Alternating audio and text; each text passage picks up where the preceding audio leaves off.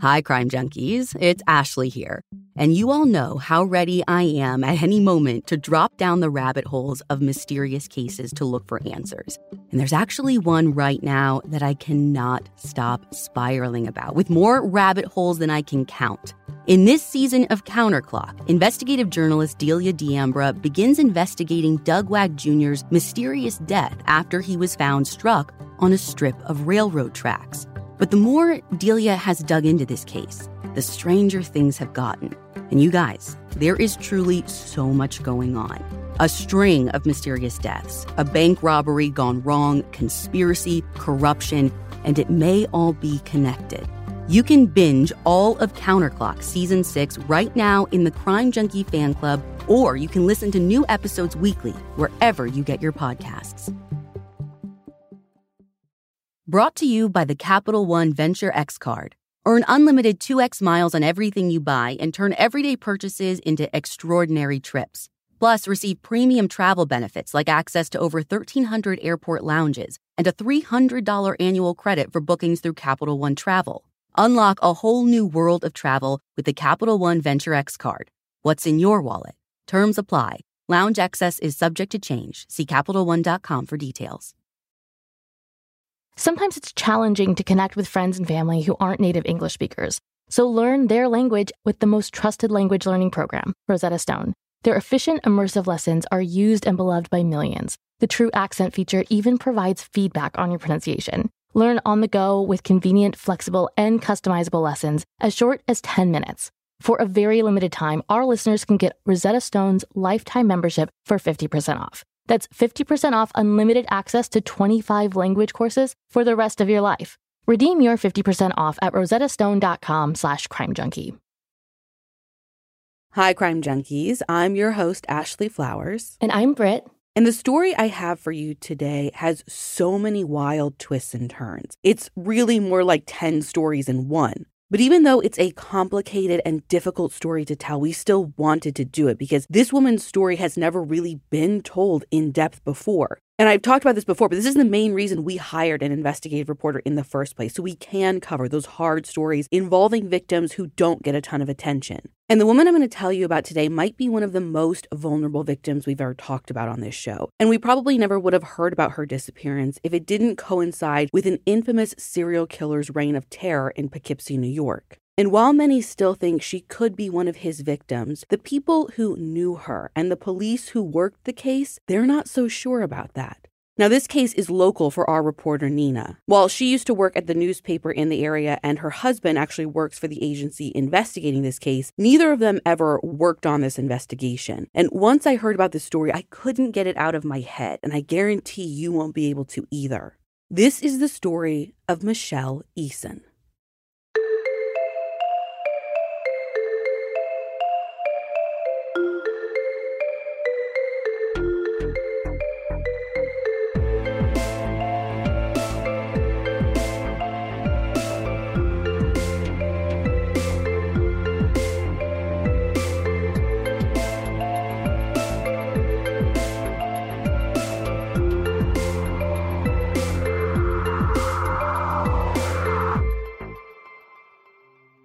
It's Thursday, October 9th, 1997, and in the city of Poughkeepsie, a man named Scott goes into the police department to file a missing persons report. He's not a worried father or husband. He's a case manager for the Dutchess County Department of Social Services, DSS. It's been nearly 2 months since he's seen or heard from one of his clients, 26-year-old Michelle Eason.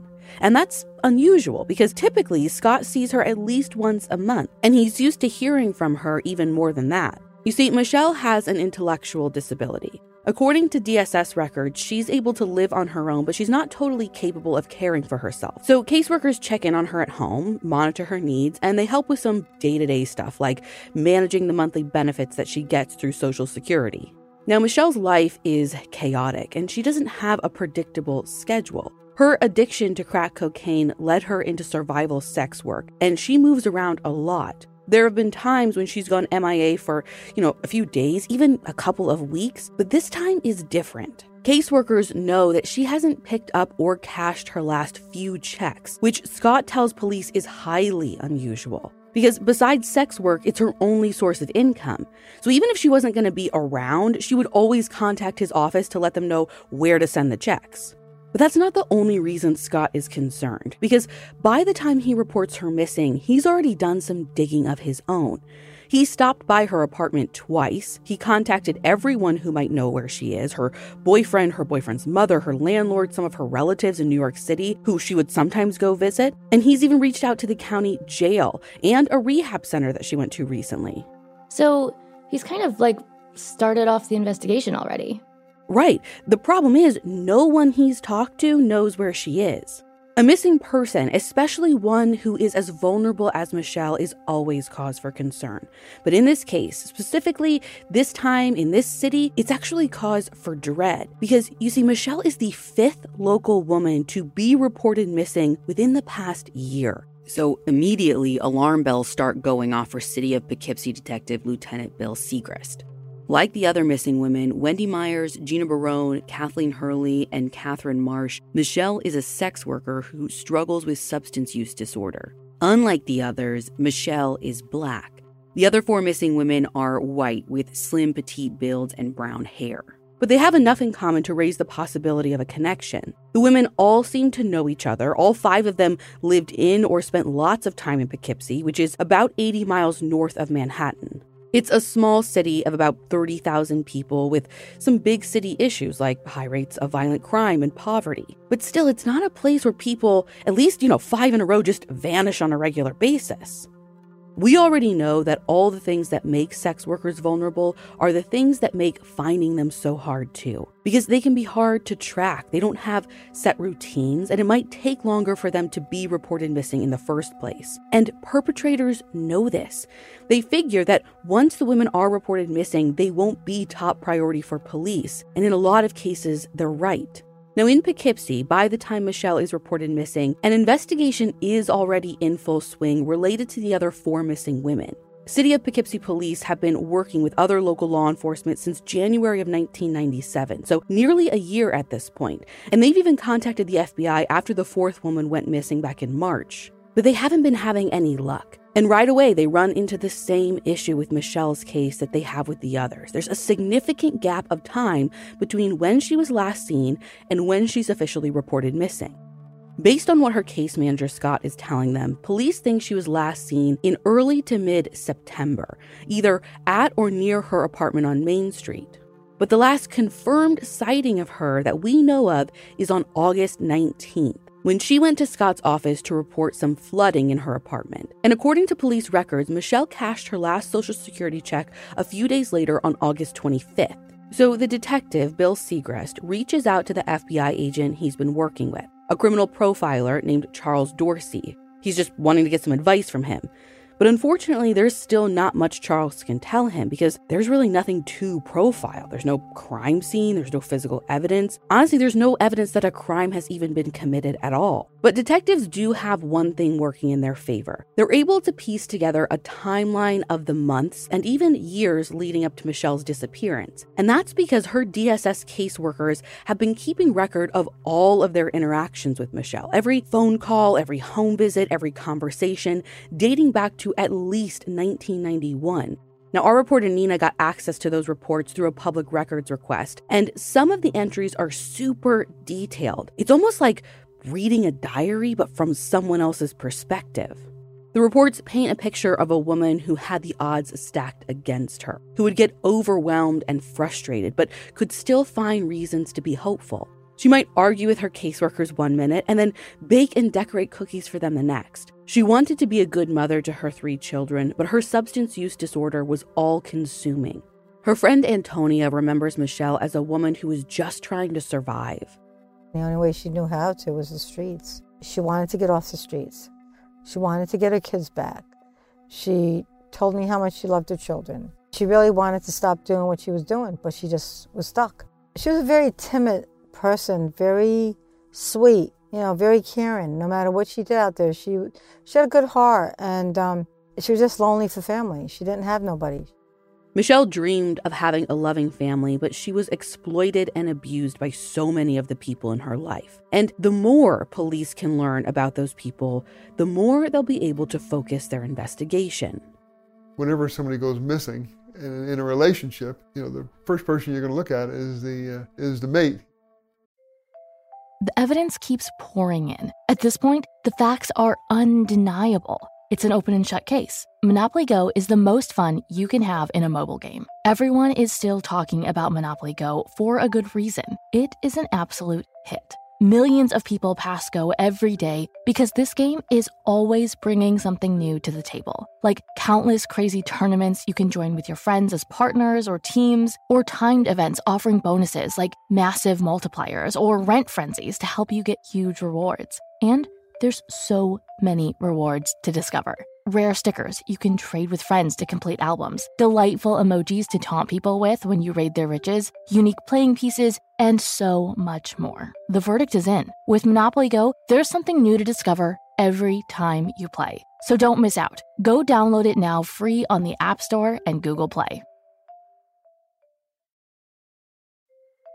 Pride yourself on finding the best deals and savings? Rakuten is the smartest way to save money when you shop because members get cash back at over 3,500 stores across every category, including fashion, beauty, electronics, home essentials, travel, dining, and more. Your favorite stores like Macy's, Urban Outfitters, and Sephora pay Rakuten a commission for sending them shoppers, and Rakuten shares the commission with its members. That's you. Cashback is deposited directly into your PayPal account, or Rakuten can send you a check. You can even maximize your savings by stacking cashback on top of other deals, like store sales and coupons. Shop for everything from fashion to beauty, home decor to groceries, even kids' school supplies. You're already shopping at your favorite stores, so why not save while you're doing it? It's a no-brainer. Membership is free and it's easy to sign up. I love using Rakuten because I truly don't even have to think about it.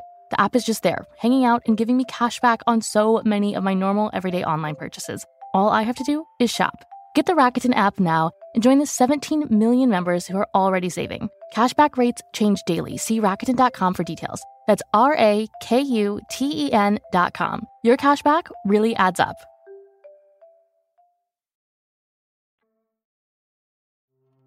Police have plenty of reasons to suspect Michelle's longtime on-again, off-again boyfriend, who we're going to call George. Wait, I thought you said police consider her disappearance to be connected to the other women. Do they think George is involved with all the cases? No, they're just looking at George in relation to Michelle's case. But they're doing the right thing here. They're not jumping to any conclusions and just lumping the cases together. Even though there are similarities, they're still treating Michelle's case as its own investigation, looking at everything to see where the evidence takes them. Right. You can't say all the cases are linked till you rule out all other possibilities. So they aren't, honing in on one specific theory at this point. Right. And listen, there are plenty of red flags around George. Police find that there were reports of abuse, physical and psychological. And in the initial missing persons report that he filed, her case manager says that he thinks she might have left to get away from George. Antonia remembers hearing about George's abuse and seeing Michelle with a black eye. When I asked her about it, she said it came from him. So she said straight up, he's the one who gave me the black eye. Yes. She was scared of him. The cops already know George when they start looking into him. Like Michelle, he's got a substance use disorder, and he had been arrested for selling drugs in the past. When detectives interview George, he tells them that he and Michelle have been involved on and off for more than a decade. They met in 1986 when he was in his 30s and she was 15 or 16, living in a local group home. At the time, Michelle was a ward of the state, actually New York City, because her mother's parental rights had been terminated. Police reports show that she ran away from the group home at least a few times, and George says that she would stay at his place. Between 1990 and 97, Michelle bounced around a few different places, and she had 3 kids. Her oldest and youngest she had during times that she and George were together, and her middle child she had with another man while she and George were not together. So who has the kids after she goes missing? Well, all 3 children are actually in foster care. Michelle did have custody of her oldest daughter for a few months, but the 2 younger kids had been in foster care since they were born. Now, one of the detectives on Michelle's case, a guy named Walt Horton, says George was a difficult guy to interview.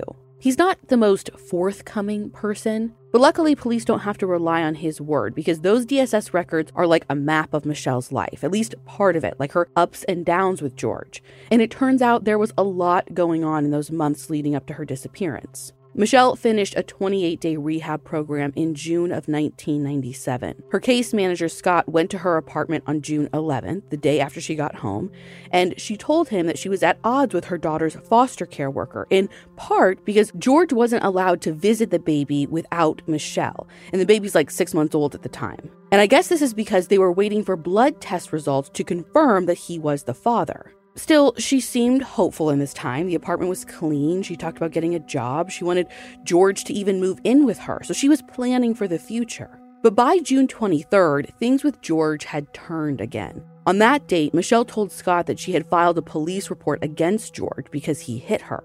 She was afraid that he was looking for her, so she was going to go visit a friend in Beacon, which is about 30 minutes from Poughkeepsie. And she was also planning to get an order of protection against him. But by July 8th, things had swung again and they were back together. She told her case manager that George had been nicer lately. He was staying with her again. And she also said that she'd be going to the hospital for a few days to have an operation, what's known as a D&C. A D&C is a procedure to remove tissue from a woman's uterus. Now, most of the time, women get them for some pregnancy-related issues, like after a miscarriage or even as a method of abortion. But D&Cs are also performed on women who aren't pregnant for other medical reasons. So, do we know why Michelle was getting a D&C? No, unfortunately, there aren't many details in her case manager's records about it, so we don't know why. And honestly, we don't know if it ever actually, happened. We just know that she was planning on it. And there's also nothing in the records about Michelle being pregnant around that time. Although we do know Michelle went somewhere, because on July 14th, George called Scott to let him know that he hadn't seen her for a couple of days. Was he worried? Not so much. He wasn't calling to get people looking for her, from what I could tell. He was calling because the rent hadn't been paid. And George knew that her caseworkers paid the rent directly to her landlord from her Social Security. So basically, he was calling to just, make sure they got on that. So it kind of sounds like he was more worried about getting kicked out than about where Michelle was. Yeah. And Michelle still wasn't back when Scott went to her apartment a few days later. But George was there with another woman. He admitted that he was letting sex workers sleep and shower at the apartment for a fee. And Scott told him that these women had no legal right to be in Michelle's apartment. And I guess Scott seemed to think that George was acting as these women's pimp, which George completely denied. Now, when Scott asked about Michelle, George said he hadn't seen her for 2 weeks, and he was starting to get worried. But he also thought she just might be in Beacon. And sure enough, Michelle resurfaced 2 days later when she called DSS, and she had been in Beacon. She had gotten arrested there for trespassing and was in a county jail. Once she was released on July 30th, she went to the office to pick up her checks. And there's a conversation between Michelle and Scott detailed in the DSS records that jumps out to detectives. Britt, I want you to read the case manager's entry, just subbing out any real names. Sure. It says, quote, "Case manager advised Miss Eason that on last home visit, George had girls staying at the apartment and that she needs to resolve this. Also, case manager was advised by the foster care worker that George was not the father of her baby and she needs to tell him. Miss Eason said she was informed about this but has not told George yet, but intends to." End quote. Now, I'm not sure if Michelle ever did tell George that he wasn't the father or if anyone told him. But considering that this conversation took place within a month or so of her going missing, obviously detectives think it could be huge. Plus, Walt says police heard that Michelle was pregnant when she went missing, and that George was not the father. Wait, is this related to the D&C procedure from July?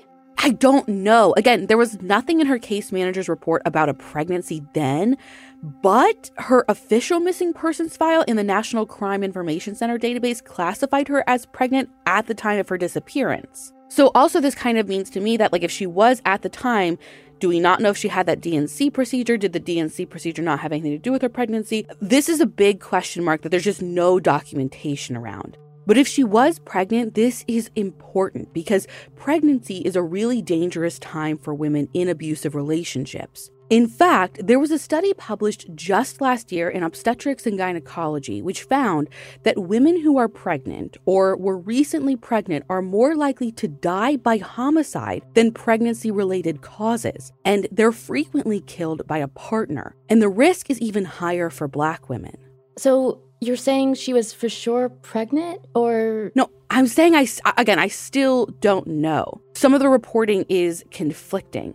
Like I said, the National Crime Information Center says yes, but it's not confirmed in any documentation that we've seen from her caseworker, and we don't have any kind of medical records for Michelle. And honestly, if that's not complicated enough, it's not that there is just one truth. It's not just she was pregnant or she wasn't. It could kind of be both. She could have been pregnant in July and either lost or terminated the pregnancy and then gotten pregnant again. We reached out to an expert, Dr. Hector Chapa, who's an obstetrics and gynecology specialist and assistant professor at Texas A&M College of Medicine. And he said that after a D&C, a woman can get pregnant once she starts ovulating again and her uterus has healed, which can happen within 2 to 3 weeks after a miscarriage, depending on the circumstances. I don't think we'll ever know for sure if she was pregnant at the time she went missing or just before that or what. Still, Walt told Nina that detectives brought up every possible motive during their interviews with George, and he insisted he didn't know what happened to her. Although, he says he does have some theories. During my interview with at one point, I said to him, "What do you think happened to her? Nobody could find her. What do you think happened?" And he said, "Well, maybe somebody knocked her off and they filled a bucket with cement, stuck her feet in and threw her in the river." That's very specific. That's very specific. And, I tried to narrow him down onto where it might have happened or get any details to confirm that statement. And he wouldn't go any further, but he said that a number of times. George also throws out some people for police to look into. He tells detectives that, he's heard a rumor that Michelle is staying with a guy in another county near Dutchess, but all he knows about him is that he's a Black guy who people call JC. And then he says, maybe you should also check out one of Michelle's clients, this white guy named Richard, who gets really jealous when other men come near her. Oh, and while you're at it, there's a guy from this group home that she was in who moved to Oklahoma with his family, and maybe she might have gone with him. Oh, and her landlord has paid her for sex multiple times. Maybe there's something there. And what about the father of her middle child? And this guy named David that she was seeing for a while I was in jail. Have you checked him out too? And he just kept going like this, on and on, just throwing people's names out there. Bill Segrist says it didn't seem like he was being helpful so much as he was kind of keeping tabs on the investigation. Yeah, either trying to figure out what the police know or just trying to throw the lead away from him. Exactly. Investigators do follow up on these leads, though. Everything is worth checking out at this point, although as far as we can tell, nothing really comes of any of them. But there were some other names George brought up that caught detectives' attention because they were people detectives already have their eye on. Now, I mentioned that George would stay at Michelle's place even when she wasn't there, and he wasn't the only one. She had a habit of giving her keys to other people, and according to DSS records, people would use her apartment with or sometimes without her knowledge. A few people that stayed at her place sometimes, and apparently used it as a drug stash house, were drug dealers from the Bronx and Brooklyn. George tells police that at least 2 of the dealers blamed Michelle for taking their drugs, and they had beaten her up in retaliation. But the drug dealers' revenge could have gone far beyond a beating. Rumor had it that Michelle had ripped off a drug package from the dealers that were staying in her apartment, and they killed her for it. But the police had already heard at least part of this rumor, and it wasn't so much a rumor to them because it came from Michelle herself before she went missing. Except there was more to the story. Michelle told them that she and George had stolen the drug package. She told this to a police officer named Bob Parada. He worked a lot of street-level investigations involving drug sales and sex work, so he knew most of the local sex workers, including Michelle. Every time I went by, I'd say, be careful. She knew that I was out for her best interest, even though I knew what she was doing. I wasn't going to mess with her. Not long before she disappeared, Michelle told Bob that she and George had stolen $400 worth of crack from those dealers. It was a specific amount. Not just a package, but a $400 package, Why did she tell him that?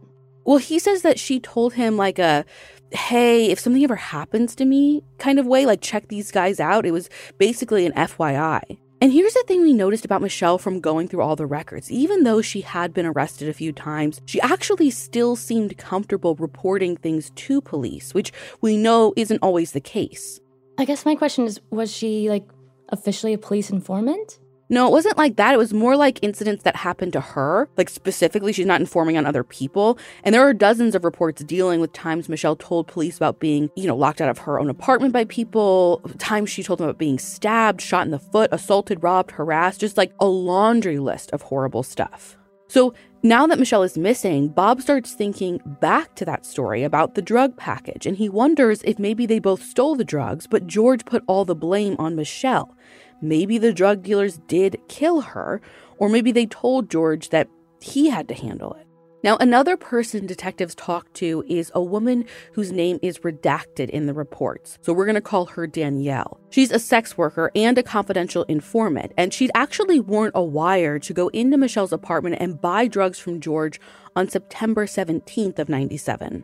So was this wire related to Michelle's missing persons case at all? No, by this point, Michelle hadn't been reported missing yet, but it was in a time that she is thought to have gone missing, if that makes sense. It seems like Danielle was wearing the wire strictly related to a drug case that they were working, and it just happened to be in the apartment of someone who would later be reported missing. Anyways, according to a note in the police files, Danielle tells detectives that several weeks after she wore the wire, she went back to Michelle's apartment.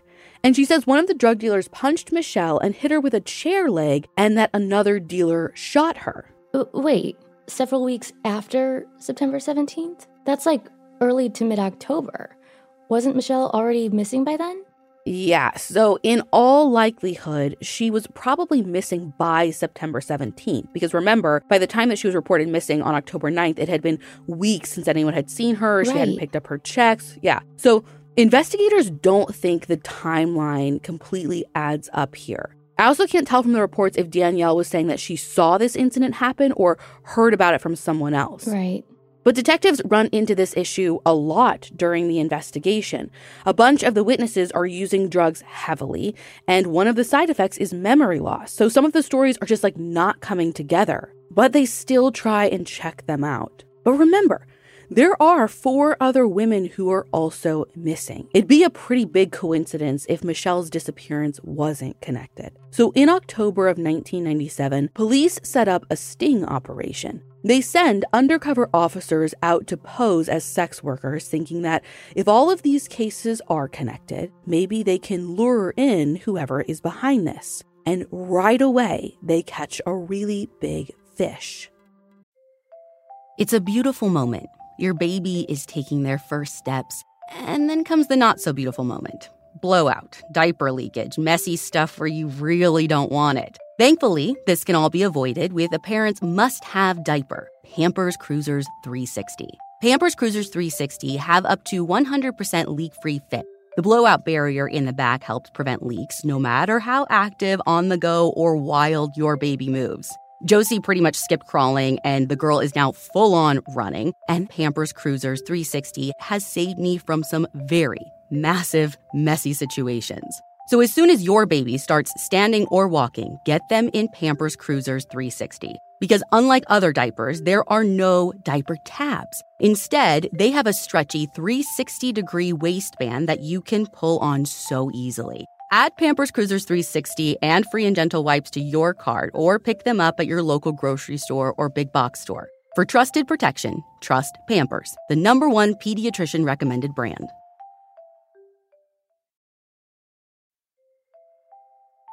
Everyone loves a good family mystery, especially one with as many twists and turns as June's Journey, a hidden object mystery game with a captivating detective story. It takes you back to the glamour of the 1920s with a diverse cast of characters. You'll step into the role of June Parker and search for hidden clues to uncover the mystery of her sister's murder.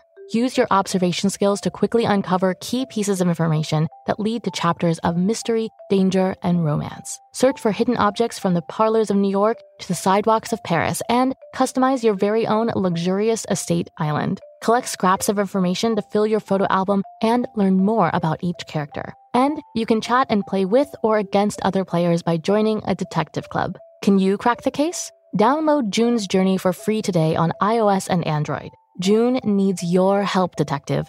Download June's Journey for free today on iOS and Android.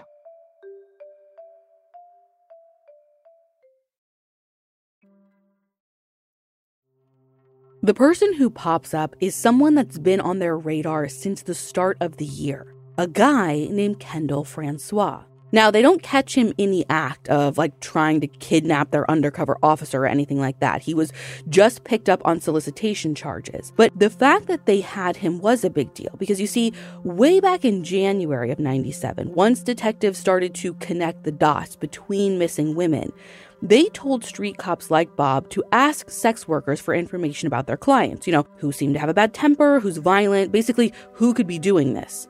And Kendall's name came up over and over again.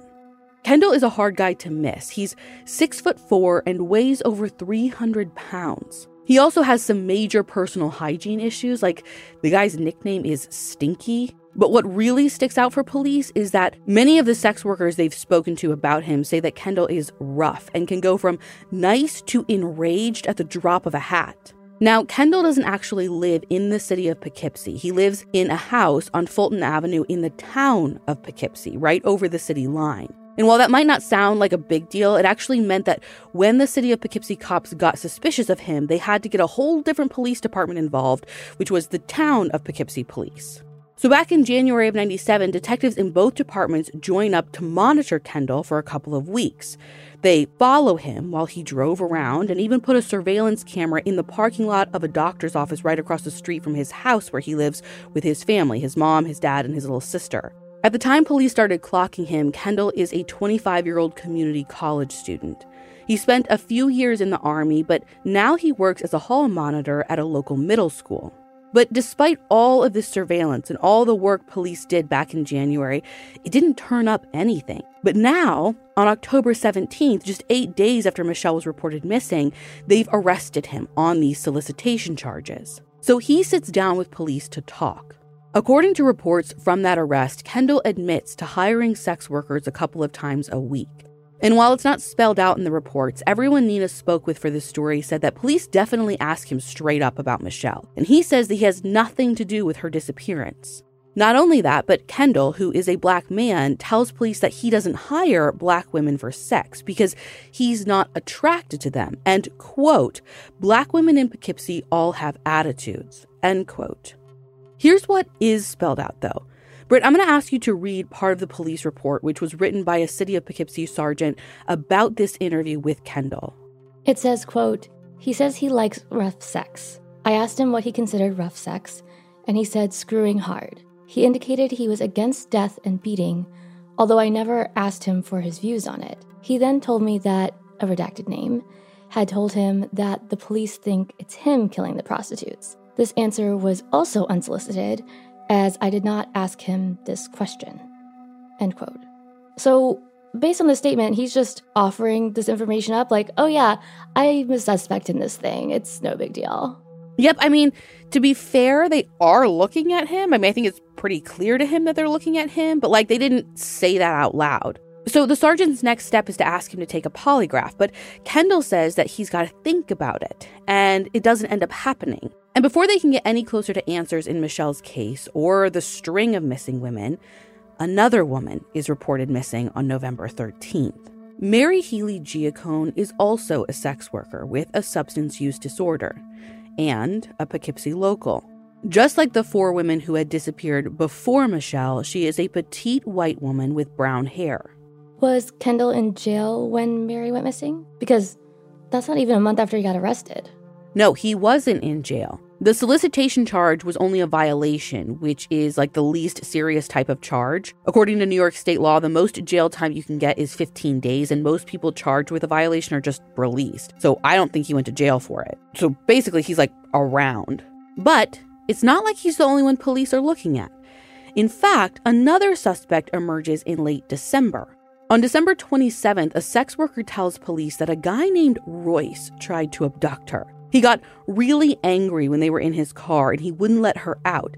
She actually ended up jumping out of the car as he was driving just to get away. So police tracked this guy down and charged him with, quote, unlawful imprisonment and patronizing a prostitute, end quote. According to a police report, Royce tells the cops that sex workers are, quote, sluts, whores, diseased, end quote. And he wants to know why they're not doing more to get rid of them.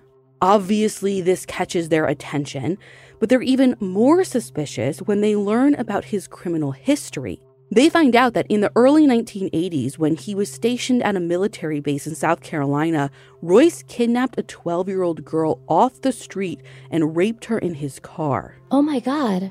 Yeah, he had just come to the Dutchess County area a couple of years ago, sometime after he was released from prison for the rape conviction. He tells police that he spent months living in a tent in some nearby woods, but it seems like he's in an apartment in Poughkeepsie at the time of his arrest. Detectives also ask him to take a polygraph, but he lawyers up.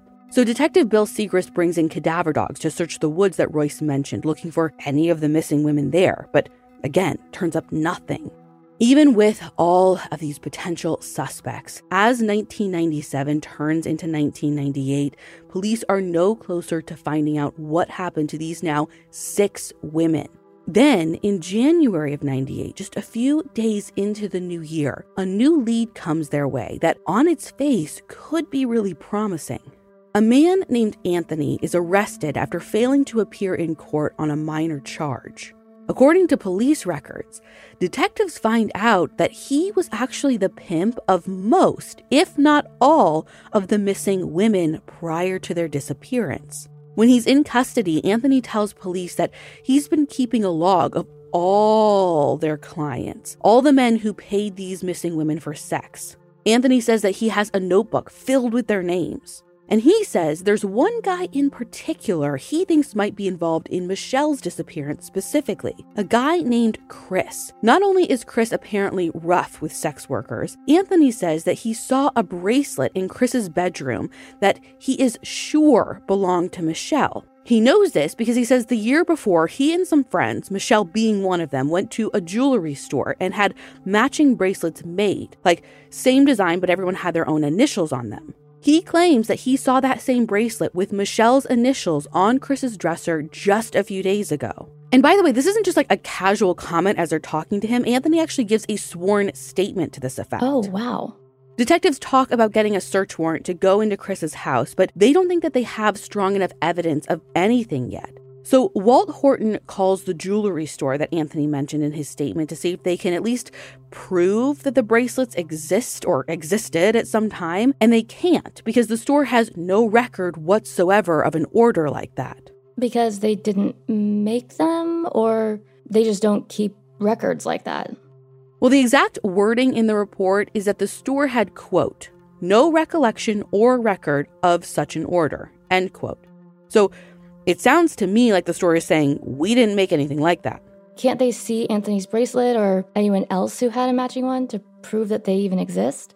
Well, conveniently, even though Anthony keeps saying that he still has his matching bracelet, he can't ever seem to find it to show them. And the same goes for that log of all those client names. I was just going to ask you about that. Yeah, it never appears. Again, he talks about it, but can never actually produce it. So Anthony isn't turning out to be a reliable source of information. But detectives still kept that Chris guy he mentioned in mind. They're not ready to rule anyone out yet. But there is one person who just, even amongst everyone else, keeps bubbling to the surface of every conversation. And that's Kendall Francois. Sex workers are still saying the same disturbing things about him. And although no one has wanted to press charges, it's enough to make police decide to just go have another go at him. And when they do, this case takes a wild turn no one saw coming. If you're in the fan club, you can listen to part 2 of this episode right now. Otherwise, I'll be back next week to tell you what happened.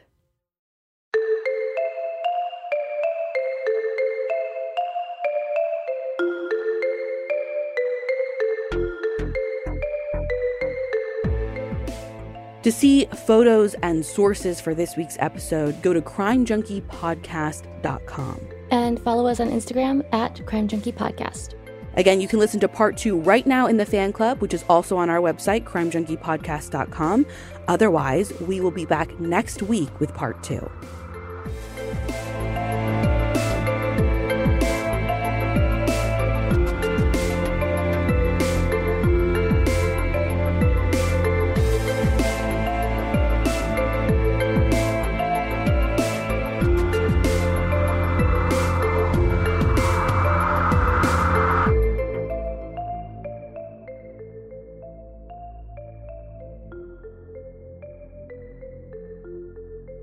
Crime Junkie is an Audio Chuck production. So, what do you think, Chuck? Do you approve? Vacations are always good. Sometimes they're even great. And Celebrity Cruises is about to ruin all of that. Because once you explore with us, you'll never want a vacation any other way.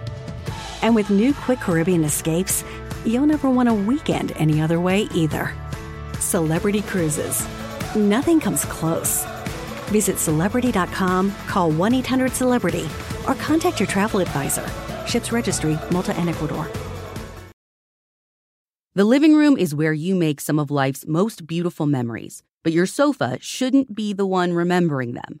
The new life-resistant high-performance furniture from Ashley Store is designed to withstand all the spills, slip-ups, and muddy paws that come with the best parts of life. Ashley Store's high-performance sofas and recliners are soft, comfortable, and easy to clean for more mess and less stress. Shop the life-resistant high-performance furniture in-store or online at ashley.com. Ashley, for the love of home.